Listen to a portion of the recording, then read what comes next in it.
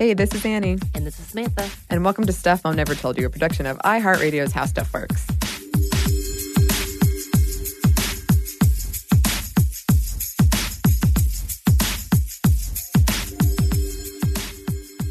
Before we get into our topic today, which is an interview we're very excited about. Yes, I'm so excited. We did just want to say this episode may not be suitable for younger listeners.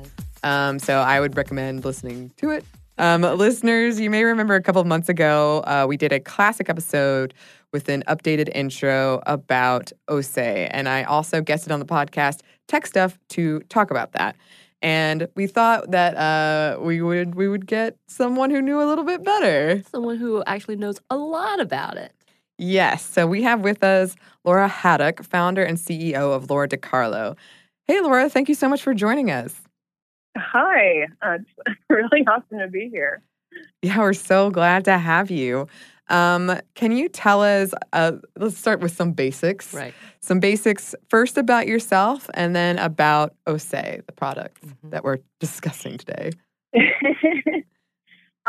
Okay, so like I said, my name is Lora Haddock. I'm the founder and CEO at Lora DiCarlo. Just for those of you that don't know, DiCarlo is actually a family name. So that's why it gets a little confusing. And my background is actually in healthcare. I spent over a decade in healthcare. I went into the Navy as a nurse. I ended up coming out on an honorable discharge to take care of my mother, but I ended up back in studying pre-med in Portland and kind of had an epiphany when I had an orgasm.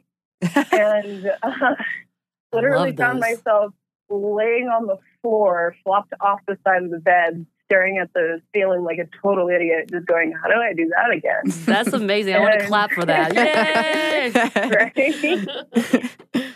So I remember laying there just thinking, like, that was amazing. And then I looked at, this partner that had helped me get there, and I was just like, oh, okay, yeah, how do I do that again by myself? And so what I ended up doing was actually I have an obsession with anatomy and physiology, being on the career track that I was at the time. And I started really diving into the physiology of orgasm, of erogenous physiology, and particularly how female parts work. And I wanted to find out, like, how could I do this again? And it came to be that there's no product on the market that actually delivers what I was after, and that was a blended orgasm. And a blended orgasm is when you stimulate both the clitoris, or the glans clitoris, actually, the part that you do see that we're familiar with, the little man in the boat, and then the G spot. But what most people don't know is that that's all a part of the same erogenous physiology. The clitoris, the glans clitoris, and then there's actually wings and bulbs and all sorts of really neat physiology that branches out beneath the external anatomy of the vulva, just underneath the labia minora and the labia majora. And then there's a coalescence of nerves that bundles right on the anterior wall of the vaginal canal. So the front side of the inside of the vaginal canal. So what we're doing, when you get this blended orgasm, is you're stimulating literally the whole clitoris from the outside all the way to the inside. And it's not easy to do. It's basically the only way you can do it right now is if you have two really specific toys and some really acute knowledge about your own physiology and how to get there, or you have a really talented partner. That sounds like a lot of work. That sounds like a right, lot and of neither work. of those are easy to come by. So right. I was like, this is ridiculous. There should be something that works, like, for me, and not just for me. So I started thinking, like, how do I create something that does this, and what are the problems that I want to solve? And there were three big problems that I saw immediately. The first was I had toys. I have a treasure trove of toys, right? And there's a bunch of stuff in my little treasure chest that doesn't fit me. So I wanted to create something that fits a multitude of people. And the only way you can do that is if you collect data. I looked for the data. I looked for sizes. I looked for all of this this data around erogenous zones, and it doesn't exist. Because we don't talk about female sexuality. We don't talk about female pleasure because we prefer to demonize it. Right. And I remember looking through old anatomy physiology books when I was in school and just going, that's weird. Like, they talk about like how a man can, get hard. They talk about, the blood flow. They talk about the innervation. They talk about, how they orgasm. And then when you flip the page and you look at the female side, they talk about how we make babies and what bad things can happen to your uterus. And I'm just like, that's not cool. Right. So I wanted something that could fit both, like anybody. So I actually had to go ask people, where's your clitoris? How big is your clitoris? Where's your G-spot in relation to your vaginal canal? Like, all of these really kind of hilariously awkward questions that when you ask somebody, they just kind of look at you on a cross-eyed and you go, this is why. And then when you explain to them that I want to see if there's a trend in this data so I can design something, then they get really excited. Yeah. And people just are like, here, how do I do that? How do I measure this for you? Right. Wait, when you're done with this, can I test it? Can I have one? And they're like, I'm not well. I'm not gonna lie. Annie and I have been discussing like, how do we get one of these now? Right. And I was like, at that point, I'm like, well, I'm just trying to dig up data right now. But, and this was about 2.5 years ago. But I ended up with over 200 data points. And I started seeing a trend in that data. The other two things that I wanted to address, the other two problems I wanted to address were I wanted to eliminate the use of vibration in this product because I wanted to do that in favor of biomimicry, or what's more commonly known as the mimicry of human motion. So I wanted it to feel and wanted somebody to have the experience of being with a human partner and for it to feel like a human partner. And the last thing I wanted absolutely was for it to be completely hands-free. And the reason for that is because as females or people with vaginas, we have the tendency to really be in a very emotional, very psychological state if we're going to orgasm. You have to really be able to concentrate, almost like a point of like being able to meditate or be really into like what you're doing. And I find that if you want to reach that state, you can't have anything in your hands. Like, you have to like totally like let go of your whole body. And let's like, to be honest, like having something hands-free is just way more fun anyway. Yes. So I collected all this data and I started creating this design in my head. And I ended up sitting across the table after getting a couple of recommendations with a professor of mechanical engineering at Oregon State University. And Oregon State University happens to be the top 4 robotics school graduate program in the country. And I didn't tell him like what we were going to talk about before I got there. I just showed up and I was like, okay, so vagina. And he was like, okay. Amazing. Right. And you're like, so orgasm, and I want to make an orgasm thing. And he's like, and I was like, but here's how I want to do it. And I literally slid across a document that had over 52 functional engineering specs in order to engineer this product. And he actually lit up. His name is Dr. John Parmigiani, and he completely lit up. And he's like, oh, engineering things. I can do this. This is cool. This is a neat problem. We should solve this problem. And I was like, you're damn right we should. Yeah. So we actually, I had just founded the company. I founded the company in October 2017. So coming up on 2 years now, I guess. And we started an industry-funded research project with Oregon State that we still have going, which is awesome and hilarious. So we ended up with a whole bunch of students, mechanical engineering students that specialize in robotics, and electrical engineering students, and other PhDs that were like, wait, what are you doing? I want to sit in on this meeting. And we worked on that for about 6 months until we had proof of concept, and then we started working towards that prototype.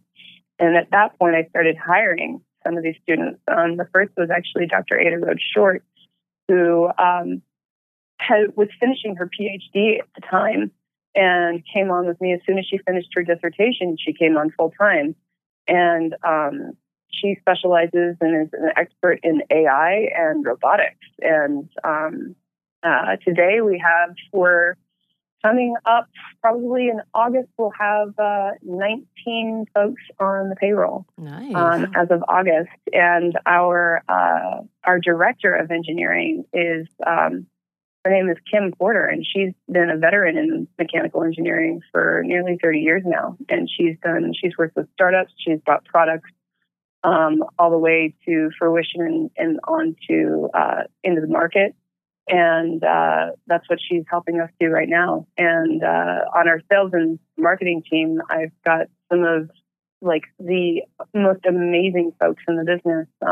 One was Sarah Brown, who we actually got over from Lalo, a competitor, early on. And we always joke that I headhunted her and pretty much gave her no option, no other choice. I was like, no, you're coming on. Whatever you need, just please come and work with us. So our team is we're growing really fast, but what has really helped us to grow this fast is we have a very stringent set of core values that really dictates and guides our culture. And we have a very inclusive culture, but our values are respect, empowerment, and integrity. And for us, that creates a very inclusive culture. And we only hire folks that are a very good skill and psychological and personality fit, that get the message, that get the mission. And our mission is rooted in gender equity. We're not just here to make sex toys. We're here to change the game. We're here to change the face of business and change the face of technology, and see that half that face is women and people and minority folks and people of color, and actually see the whole playing field get leveled. And we're excited to be here. So we've actually taken that social mission and put it on equal footing with profitability. And it's doing well so far. But right now they will be launched this fall. And we're going like gangbusters, like absolutely screaming with our hair on fire just about every day. But everybody shows up and everybody's happy to be here. That's for sure. That's awesome. Yeah, you guys raised about, it says 2 million. Was it 3 million? I'm trying to keep track because we've to date it's about 3.2 million. Wow. We just closed. Actually, it's not technically closed. We just followed up with another 2 million tranche of funding. Wow. That should get us all the way through launch. And we are looking at doing a pre-sale this summer. The date is TBA, but when we do, we're hoping that will be able to inject some more funds into marketing, because our investors and my team, we're very intent on hitting the market very hard. Right. And not just making a splash, but creating a tsunami. Right. Sorry, I said it upwards. It's fine. I do it all the time. You bleep that out. I do it all the time. But yeah, that's phenomenal. Also, just the sheer creativity behind this is enthralling. As we're sitting here, I'm reading through all the stuff, and you're telling me all the people that are involved is incredible, and how many women are coming together to be like, yeah, let's talk about the fact that we want pleasure too, which I adore. Well, and it's not just women. It's, a good portion of our team are male. Mm-hmm. We have, we have a transgender on stuff. We have a couple queer folks on stuff. People of all different walks of life. Everybody, from a gender standpoint, we kind of span the gamut. We from a personality standpoint, everyone from very extroverted to very introverted. So we're really focused on diversifying our thought process and how we approach problems. And one thing I always tell all of our team is if you don't agree with me, say something. Yeah. If you don't understand, or you don't think that the way that the direction that we're taking makes sense, say something. Challenge me. Right. Argue with me. Bring your thoughtful ideas to the table and challenge me, because that's the only way that we're going to continually innovate and create new products that speak to everyone. That's the only way that as a company we're going to absolutely blow this thing out of the water. And And it's hard because especially when you have females on the team who are used to getting shut down or marginalized and not being able to have as much of a voice at the table, you have to encourage that thought process. You have to encourage them to challenge you almost. Yeah. And it's part of it is a little bit it's a little saddening when I think about the fact that we have to talk about it on a daily basis, but I also understand that it's really empowering knowing that we are creating that kind of empowerment with folks where they start to understand I do have a voice and what I say does matter, and my experience is amazing, and that's, like I said, it spans the gamut across multiple different threads of diversity, whether it's ethnicity or even religion or gender, sex preference, personality type. Bringing all of these different voices to the table and allowing them to have a voice is what is allowing us to innovate so quickly. Yeah, absolutely. I love that. I do. I just had a moment of like taking it all in. Yeah. And like you were saying earlier, you're here to change the game, and we all know that sometimes certain folks don't like change. So in fact, we get a lot of regression with those certain folks. Yes. Case in point in the last month or so. Exactly. So we touched on it in the update we did around this, but could you talk about the whole kerfuffle of CES? And I know there's an update with it recently. Oh, yeah. Yeah, please. Yeah, we got, so for those of, and you guys, you covered CES or covered all of that debacle. So what happened in the aftermath? So CES originally took away an award that they had given us a month later, and we fought them really hard and pointed out everything that was very biased about what they were doing, and it was very arbitrary and capricious, really. There was no basis for their reasoning, and we pointed that out, but they stood their ground, and they didn't give us our award back. So we decided to, create a press release that got picked up quite a bit. A little bit more than I think I was prepared for. I do remember sitting in what our publicist has now dubbed the PR war room when we did probably close to 15 back-to-back interviews in an office in Las Vegas, where at the end of the day, she just like slammed her hands on the table and she's like, holy crap. That was probably, I think, maybe the second most insane PR war room I've ever experienced. And I remember at some point during the day just asking her, Rachel, can I please just go to the bathroom? No, not yet. We don't have time. And I was like, okay. We had to fire through. Yeah, it picked up. And the reason it picked up is because society's tired of the demonization of female sexuality. People are tired of and right now we're seeing such a huge outcry about, the removal of female bodily autonomy with these abortion laws. And I don't think things are going to go the way that some of these lawmakers think they are, because people are tired and they're ready and willing to fight. So when we did that drop, people were so ready to fight and get behind us and raise awareness and lift that voice up. And we had, I think, over 200,000 social shares. The amount of coverage that we got was absolutely mind blowing. I ended up writing an op-ed for the Washington Post. We were in the New York Times. I ended up getting invited to speak at the Forbes Women Conference in Israel.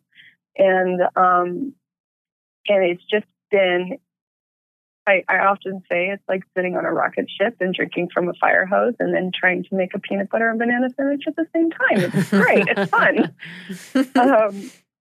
So what most people didn't know, though, is that we were still fighting in the eves. And we actually, I got an email one day from from Gary Shapiro, who is the CEO of the Consumer Technology Association, the CTA, that governs the CES show, the Consumer Electronics Show. And it was just a request to talk. So we put together a meeting where we could sit down with the CTA and my team and via conference call.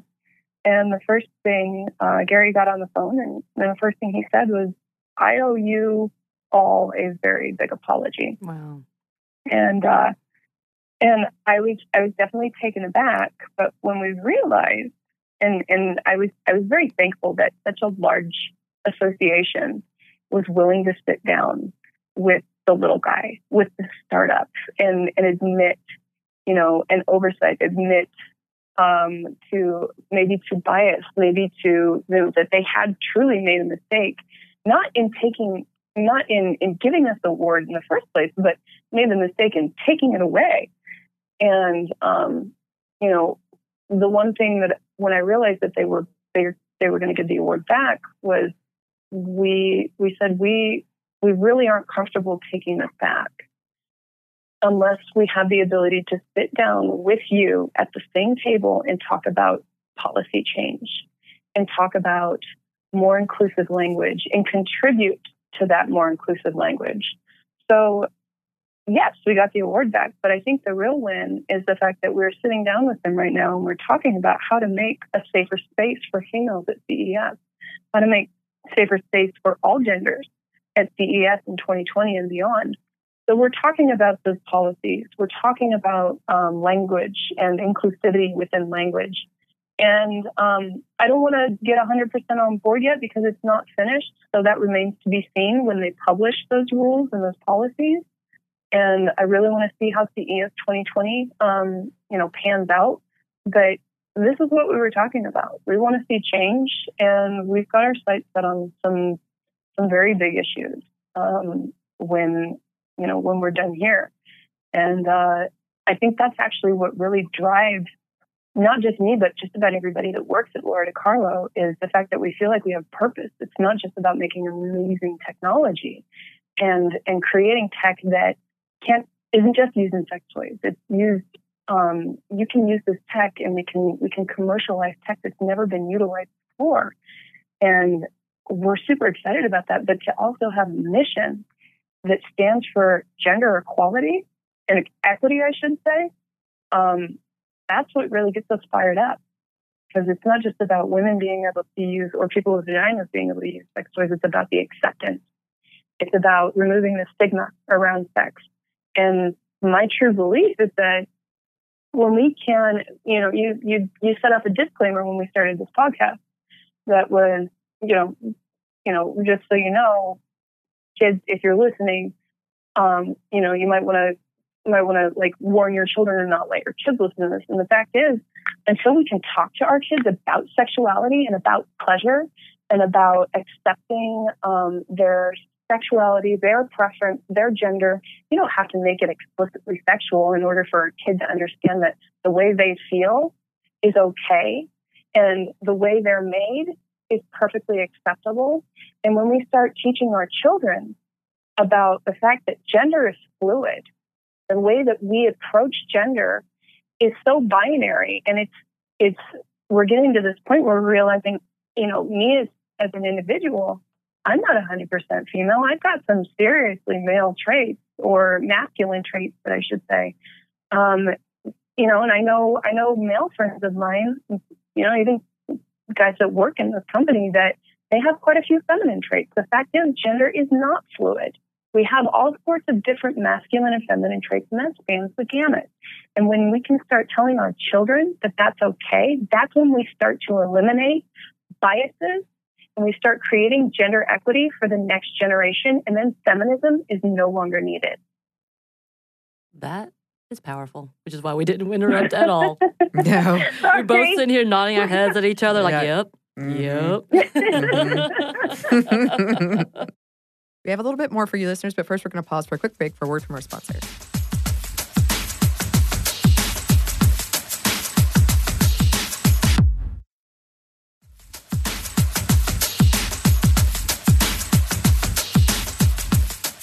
And we're back. Thank you, sponsor. So as you were talking about with the new laws that are happening, especially about the female body, what would be your advice for, because obviously you've thought about this, you've progressed, trying to break barriers within the engineering field, technological field, all of that. What would you say to women who are trying to make change, but feel like they really can't because they're in their individual home or something, or in a state like we're in the South, which, has one of the more rigid, well, not just all the South, but in Georgia has a very rigid policy that was signed in. What would you say to those people? Like, these are the ways that you look and see in trying to find change instead of just doing the minimal. Does that make sense? Because as you said, your toy, your sex. Is it a sex toy? Is that what I call it? It's a piece of technological sexual satisfaction. There we go. There we go. Because I'm like, this doesn't sound right. This is too big for that type of title. We even talked about that. Yeah. We call it sex tech. Yes. Yeah. I will now take that. Sex tech. But beyond that, you started seeing that you could break some grounds and break some biases, as well as be people who are a force to activism in all the different ways. That's not just sex tech, focused. I don't know how to say it. You made a very funny gesture when you said that. I did. Samantha. I made a weird gesture because I'm trying to figure out how to say it. Apologies. So I think first and foremost, like the thing that I would say is that anybody listening, like you got to do your homework. You need to educate yourself about what's actually going on with the laws. And I remember, like, even a few years ago, even when I was a midshipman, when I was in the Navy, like I didn't really pay a lot of attention to the world around me. And I would implore people to do a little bit of homework. I mean, get on your phone and Google it. The fact is, the lawmakers that are creating these anti-abortion bills don't know a thing about not even just female physiology, but physiology, period. These men are making our laws that take away our bodily autonomy, not just ours. If this goes up and actually ends up changing the language at Roe v. Wade, this doesn't just affect females, this affects everyone's bodily autonomy. And what bodily autonomy is let's say you go to the hospital and your brother needs a blood transfusion and you have the same type blood. Let's say you hate your brother and you don't want to get him your blood. If we change the language at Roe v. Wade, they can take your blood forcibly. That's what we're talking about. Those are the kind of changes that we're talking about. We're not just talking about taking away a woman's right to make choices about her own physical body, which I'm sorry is your property and no one else's. People need to understand that the people that are making these laws don't know the first thing about human physiology. They're making insinuations about female bodies that don't make a damn bit of sense.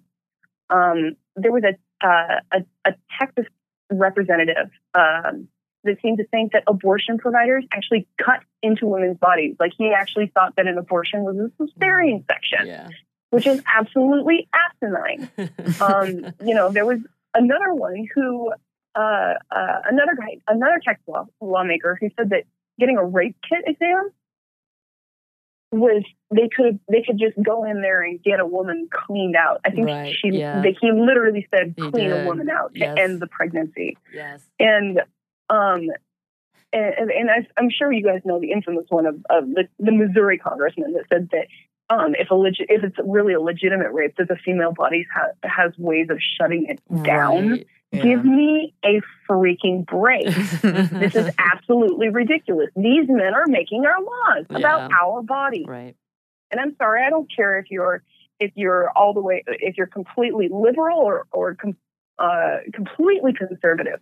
The fact is, when you look at you look at a man making a law about your body, no matter what your stance is, whether you're religious or whether you are 100% completely conservative, when you look at the fact that these men are the ones making the laws about your body, and you realize you kind of know. Amen. That's the problem. So then it comes to start doing the homework about like how can you make change. There are a lot of petitions going around right now. There are a lot of ways to if you have the funding available, you have the funds available, donate to the Yellow Fund, donate to these. There are lists that are trying to help women get elected to Congress or into all sorts of government seats. But there are all sorts of ways for you to get involved and even just add your name to a list. Like share something, share like a way for somebody to get like spread around the awareness that we need funding for this. The only way we make an impact is if you vote with your dollars, and you have to actually get out and freaking vote. Right. Please get out and vote. Right. Because the last thing that I want to see is, people think, oh, well, Trump's not going to get reelected because he's a maniac. I'm sorry. The people that start thinking that are the people that don't go and vote because they don't think that that's a possibility. I need you to go vote. Right. You need to go vote. You need to vote for our bodily autonomy, period, end of story. And it's really frustrating because I know that there are a lot of people that I've spoken to that are like, oh yeah, I just never voted. Like I didn't actually think he would win. I heard that so many times. Yeah. Yeah. And okay, well, if you don't think he would win, or if you don't think that the person you think is a terrible idea for office is going to win, then go vote anyway. Right. So it's and as far as being like my personal opinion is in the middle. My personal opinion, it absolutely blows me away that you can call these people pro-lifers, because if we're going to let a 10-year-old child die in custody, that's not pro-life. Right. If we're gonna beat transgender people until they literally die, right, that's not pro-life. If we're going to murder countless people of color, that's not pro-life. right. And forced pregnancy is not pro-life. It is the removal of bodily autonomy. It is anti-choice. Mm-hmm. So I got so insanely riled up about it, but everybody here is so right. It's so on edge about it. Honestly, I don't think you could get away with not feeling some type of emotion with what's happening, whether it's one side or the other, because it is a really heated issue, and it is about your personal rights when it comes down to it. And so you've got to be angry because it affects you. It affects, again, everyone, as you said. Yeah. And I love that perspective. Yeah. And it's and I don't think people realize that. Like we have, I've spoken to, actually we have a general counsel available that I can talk to about just about anything all the time. That's a part of an accelerator that I'm involved with. And, even I didn't realize the kind of effects that this change of language could have on Roe v. Wade. The fact is, they've changed this language. This changes everyone's rights, not just females' ability to get an abortion. It goes so much deeper than that. And it's not pretty. And I guarantee you, if people truly understood the depth, the weight of this issue and how their male rights will be taken away as well, people would probably look at this a little bit differently. Yeah, I would agree. And that kind of segues are always fun for topics like this, right? But that kind of relates back to something that I wanted to ask, which is why is talking about something like Oze, having open conversations about it, and female pleasure as opposed to male pleasure, which is just understood to be a right, but female pleasure for so long has been, no, that's taboo. We don't talk about it. Again, as we saw on Twitter, I made mention that men literally tweet back at women saying, it's not true women like sex. Women don't have work. Talking about the fact that it's public, it just can't happen. And it blows my mind. It's 2019. Yeah. How do you not understand what's happening? Exactly. Right. Yeah. It's, well, and like I said, I talked about it a little bit earlier. It's about education. It's about understanding that female pleasure is okay. It's acceptable. And the way that we have continuously demonized female sexuality for so long is simply unacceptable. I mean, I don't know if you've ever heard of the Madonna whore complex, but that's basically the inability for people to stay in a committed, loving relationship because we have this obsession with we see women as either saintly Madonnas or total prostitutes. Right. And we view women as, and we teach women that they are supposed to be, completely proper, never have sex, never think about sex, never do anything sexual, be completely chaste. And but when you get married, you're supposed to be a total whore in the bed, and you're supposed to know exactly what you're doing. Right. But we don't even get the opportunity to even talk about it, let alone experience our own bodies or explore our own bodies. So, personally, let's be honest. Every single person listening to this podcast touched themselves before they were 18. And there's nothing wrong with young people exploring their own bodies on their own terms. But we talk to kids, we talk to people like that is like there's something terribly wrong with trying to understand your own body or understand your own pleasure. And when we do that, we demonize sexuality, we demonize pleasure, we make people think it's not okay, particularly for females, to understand their own bodies, to love their own bodies.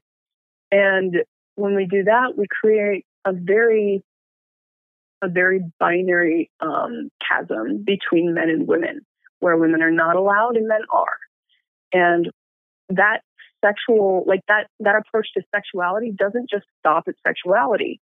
It is completely systemic throughout the way that we approach gender. And that affects the way that we approach women in the boardroom. That affects the way that we approach women on the train, the way we approach women in the household, the way we approach women with healthcare, and the way that the way that doctors speak to them. And so, yeah, it starts with sex. It starts with understanding that your body is perfect the way it is, and the way you identify with your body and your sexuality, your gender, your preference is perfectly normal. And there's nothing wrong with it, and you should explore it. So that's a big part of our mission, is to really push for people to understand that it's okay to explore that sexuality, because that is liberating. It's empowering. Understanding that you have complete control over your own pleasure, that's empowering, because that ends up trickling down to the way that you act, the way you walk around in the boardroom, the way you walk in the grocery store, the way you talk to your doctor, the way that you talk to your husband, or, even the way you make dinner. So, and it's not just for men and women, it's for people that might not identify as either. It's about understanding how you identify and your pleasure. And no one's the same. And accepting that we don't get to make decisions about somebody else's personal preference or identity, and that the only control you have is over your own preference and identity. That's when we can actually start to understand each other a lot better. Yeah. I'm just sitting here with you up. Mm-hmm. Nodding heads. We're just nodding heads, essentially. Well, okay. So what we're doing with OSE is, why this is really significant is this product literally helps you to learn. It teaches you. It helps to educate you about your own body. Because what happens is you actually put this inside. It actually conforms to the interior anatomy so that it fits, and so then it stays put. So and all of the functions, the G-spot stimulation, the clitoral stimulation, the labial stimulation, all of these are independent of one another. So they are completely customizable. So what this allows you to do is it allows you to learn more about your own body and about your own pleasure and how you get there. So when you can start to do that and learn more about your own pleasure, then you can take that knowledge and you can tell your partner, this is exactly what I like. It's amazing. And you can now help me get there. So what that does is it actually brings people closer together. It allows people to understand one another better. So when I realized, oh, crap, I'm going to be the CEO of a sex toy company. This is going to be interesting. With like, but it was a little unnerving because, you kind of have to reserve yourself to, understanding this is the rest of my life now. I'm forever going to be known as the sex toy CEO, probably. But when I started to understand the ability to teach, the ability for education, the ability for gender equity within this space because of this education, and being able to help couples and people understand each other better, and hopefully erase those sexual stigmas, that's when I got really excited. I was like, yes, I am so signed on now. So and I think that's actually, we've run into that issue a couple times with when we hire employees. We find the most perfect fit, people that have like the perfect skills. And I love my team so much. They're so amazing. I could get like teared up about it. I love them. They're absolutely incredible. Like a couple of times when people have come on, they're a little bit apprehensive about the fact that, it's sex tech. It's technically the adult industry. Then we sit there and we talk about how this particular product can change how we view sex and how we don't want to be a part of the adult industry, how we want to break that mold. We want to be mainstream. We want to teach people about pleasure, about sex, without having this stigma wrapped around it, and about what we want to do in bigger spaces where gender equity is involved. And we talk about the values as a company, about respect, empowerment, and integrity, and about how that drives every decision that we make, including the one to release the press release about CES, including the one that drove us to say we don't really want the award back unless we can actually make policy changes. Those are scary decisions to make. But when we know that drives those values drive your decisions, those really amazing values drive your decisions, then you can never make the wrong choice. And so when we've had that talk with new employees coming on, as soon as we talk about that, it's pretty much hard to not get them to sign on the dotted line. Mm-hmm. It's amazing and fun. But like I said, it's kind of positioning yourself and trying to know like how deep do you go, how much do you envelop yourself in controversial issues like abortion, right. like being like, but I mean, those are, as a business, extremely touchy issues to get involved in. Every single time we've had the chance to make a decision about whether or not we do get involved in something like that, it's always been, yes, we do, because that's what we believe in. And it's always been the right choice. And I think the fact that, and it's not just the fact that people respond to it positively because they believe in the same choices. It's that we truly believe it's the right choice. And I think that even our investors believe that it's the right choice. They see the positivity and the profitability in being an ethical company that has beliefs that are rooted in true equity, in seeing men and women and minorities and people with handicaps, everybody be able to sit at the same table and make decisions about products that change our lives and make decisions about policies that change our lives. They see the good in that. They see that that's the right thing to do. So it's, like I said, it's been a wild ride, but we're not done yet. No, not at all. We have a little bit more to discuss, but first we're going to pause for one more quick break for word from our sponsor.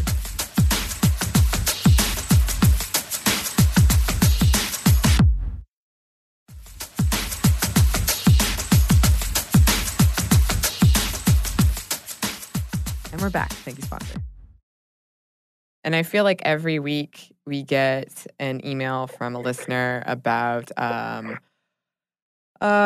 gamer, brotopia, things like that. And it sounds like you and everyone on your team are really spearheading like a space, a more inclusive space. So could you talk a little bit about ways that people can do that, what you think is going on with inclusivity and diversity? Because I do think that we're like at a point of, I'm hoping, or at a point where at least talking about it.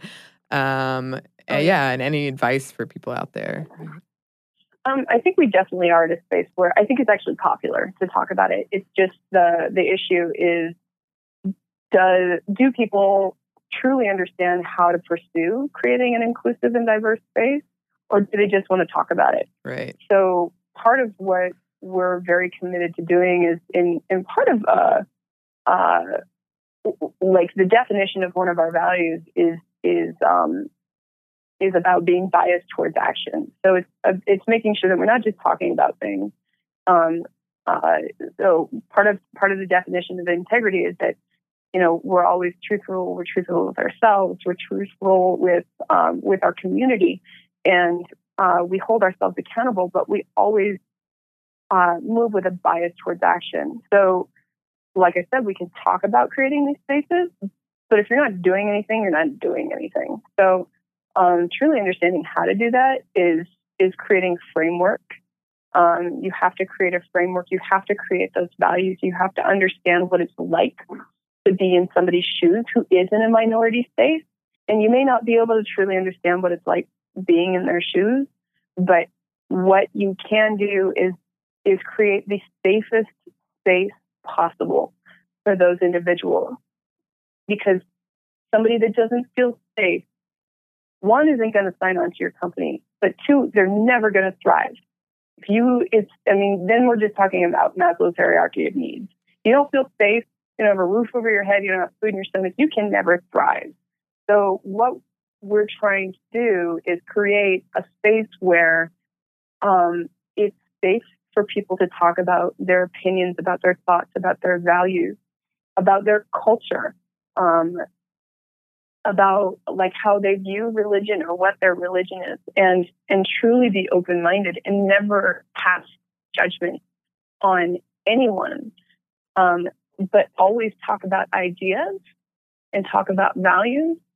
And we approach ideas, and we might attack ideas, but we never attack the individual. We might say, "Hey, I'm really curious about this idea, or how this happens, or yada yada." But you never attack the individual. And also creating a safe space too is also understanding that sometimes people don't want to talk about their culture. They will bring that to you. Sometimes people don't want to talk about the fact that they're thinking about having a kid because it makes them feel unsafe. Sometimes people don't want to talk about how they do their hair because it makes them feel ostracized. So understanding that if putting yourself in their shoes, and understanding the things that might make them feel unsafe when you just want to have a casual conversation. When people want to have a casual conversation about something that makes them feel comfortable, that could actually make somebody else feel very uncomfortable. And to me, that's selfish. When you just approach somebody and you say, "Hey, so who braids your hair?" Maybe they don't want to talk about who braids their hair. Maybe you should let them talk about it when they're comfortable talking about it. Maybe you shouldn't be asking females, "So how many kids are you planning on having?" Maybe I'm not planning on having any. Maybe I want 7. Who says it's your business? Who says that that's going to impact the way I work? So to us, it's really about just creating a safe space where people feel like they can live their best lives and they can have their own opinions and thoughts and viewpoints without ever feeling like they might be personally attacked for those thoughts and viewpoints. Because to be very honest, part of the reason I'm hiring those people is because I want those thoughts and viewpoints. I want these ideas that aren't in alignment with my own, so that I can think about how we can change things for the better. Because if we keep innovating inside of a tunnel, we're not going to go anywhere. So, I mean, I don't know if you've heard the term. I think it's homophily. It's a tendency for people to only hire people that, or associate with people that look like them and talk like them and sound like them and went to the same schools and, you know, the same color skin, the same type of hair. Like, and I've seen people do that. They hire in a funnel, and you never get anywhere because everybody has the same damn line of thought. And so understanding that, yes, it's not just about diversity. It's not just about creating equity and creating inclusive spaces. It's about understanding the impact of having that diverse space and having a safe space for people to truly innovate on their own and be able to feel like they can have their ideas and their thoughts and not feel attacked. So I guess I'm going to come full circle. People talk about diversity. They talk about inclusivity. And a lot of the time I feel like people are talking out of their ass. Preach, sister. Preach it. No, I love it. It's true. I love it. Yeah. Did you ever imagine you would be here out of curiosity? No. You know what? Actually, not here. No. I always wanted to do. I was one of those people that I went to school. I got a full ride scholarship as a nursing as a Navy nurse, and I had to drop out halfway through. So I'm one of those kids that I didn't finish school, and it was partially because I was like, is this really what I want to do? Right. Maybe this is what I want to do. I never quite knew what I wanted to do.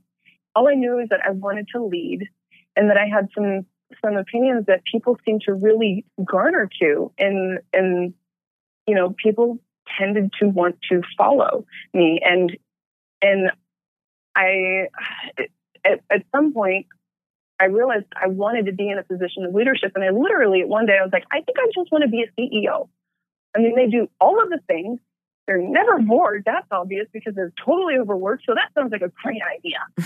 And I ended up as an executive assistant for a few months for a different company. And I realized, yeah, I bet I could do this better. And probably about 6 months after that, I founded Lora DiCarlo. And I feel like I was the kid that never knew what I wanted to do.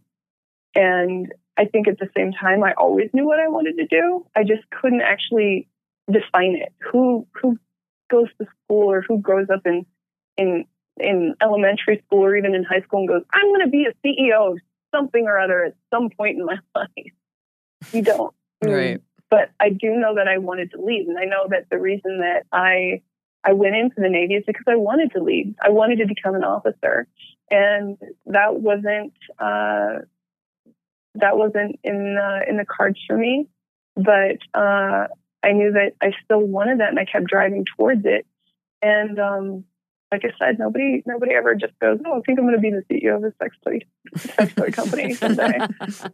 But it was the biggest moment I realized that this is exactly what I was meant to do. Was when I realized the kind of change that we could proffer for the rest of society and the kind of impact that we could create.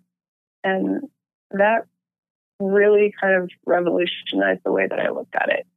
And I think I've embraced it from the get-go, and I'm just like, I'm either balls in or I'm completely out and we're going to fail.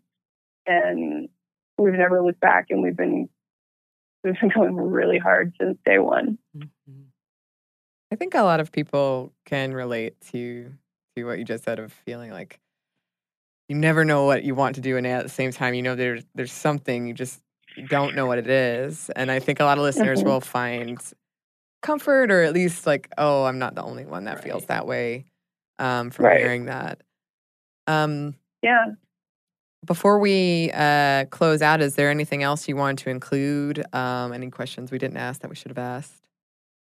I think actually just to, so just to remind everyone, we are going to do that pre-sale this summer. So that might be the only way that you can get your hands on a say before we do the official launch, which will be this fall.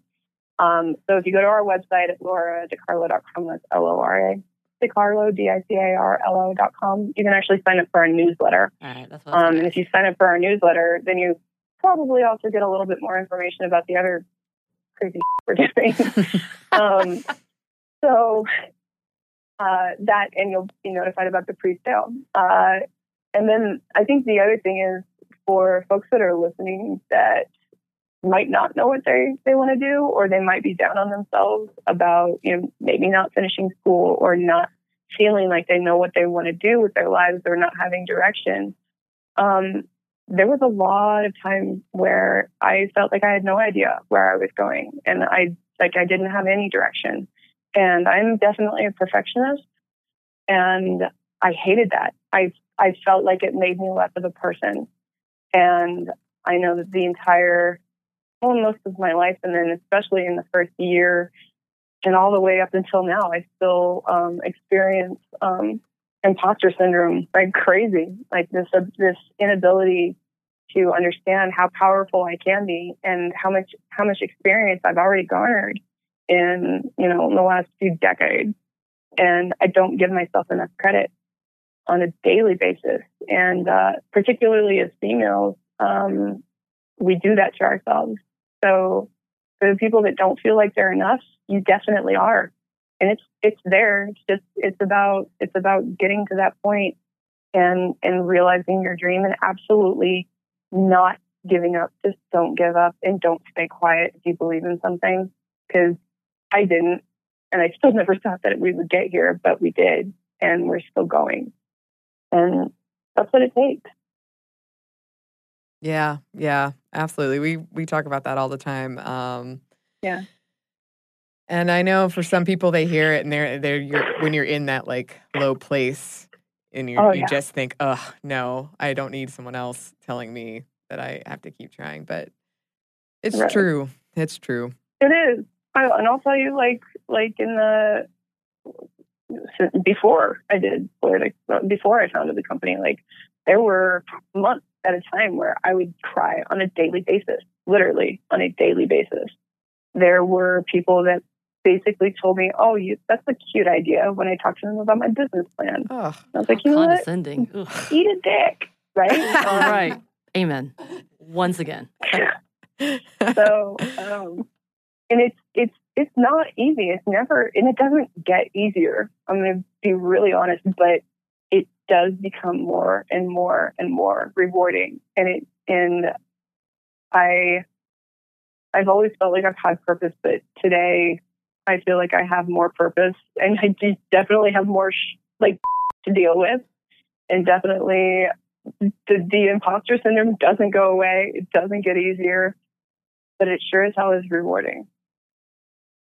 There you go. Beautiful. There you go. And we've been so excited to have you. And we should say, this isn't a sponsored episode. We're just fans. Right. And we also think it's important to discuss, like, we've been talking a lot about female pleasure lately and how it's so demonized. Stigmatized. Yeah. So, yeah, not a sponsored episode, just fans. Yeah, I'm going to go put my name on that waiting list somewhere so I can find that. Right. I'm not going to lie. I kept telling Annie, I was like, we got to talk to her. We got to talk to her. I need to know. I need to know when it's going to come out.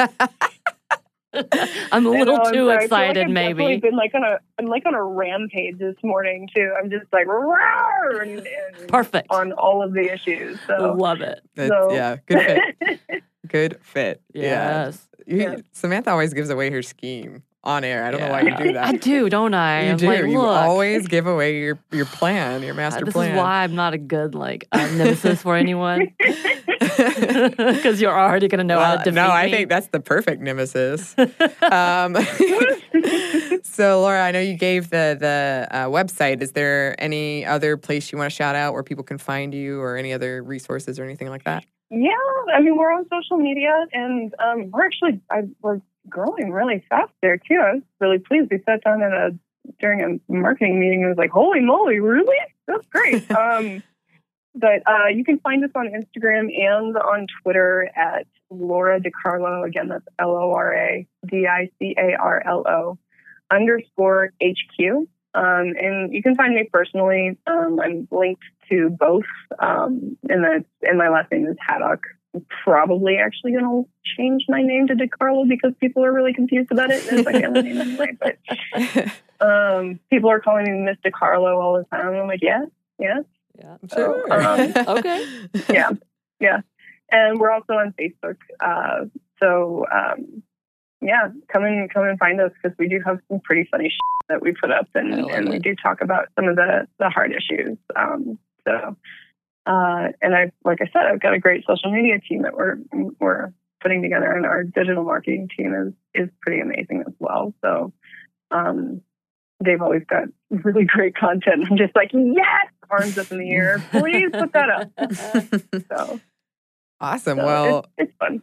Yeah, sounds fun. Yeah, I want to be on that team. Yeah. Oh, hey, wait a minute. I'm sorry. What?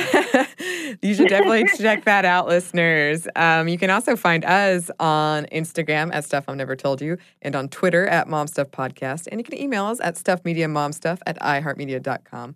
Thank you so much, Laura, for joining us. Yes. Thank you both. This has been the best. Awesome. Yes. I'm so excited. I know. I can't wait. We're getting so close, and I'm just like, it's pretty much selling itself right now, right? I'm just a ball of nerves pretty much all day, every day lately, but it's, I think it's all good. All good things.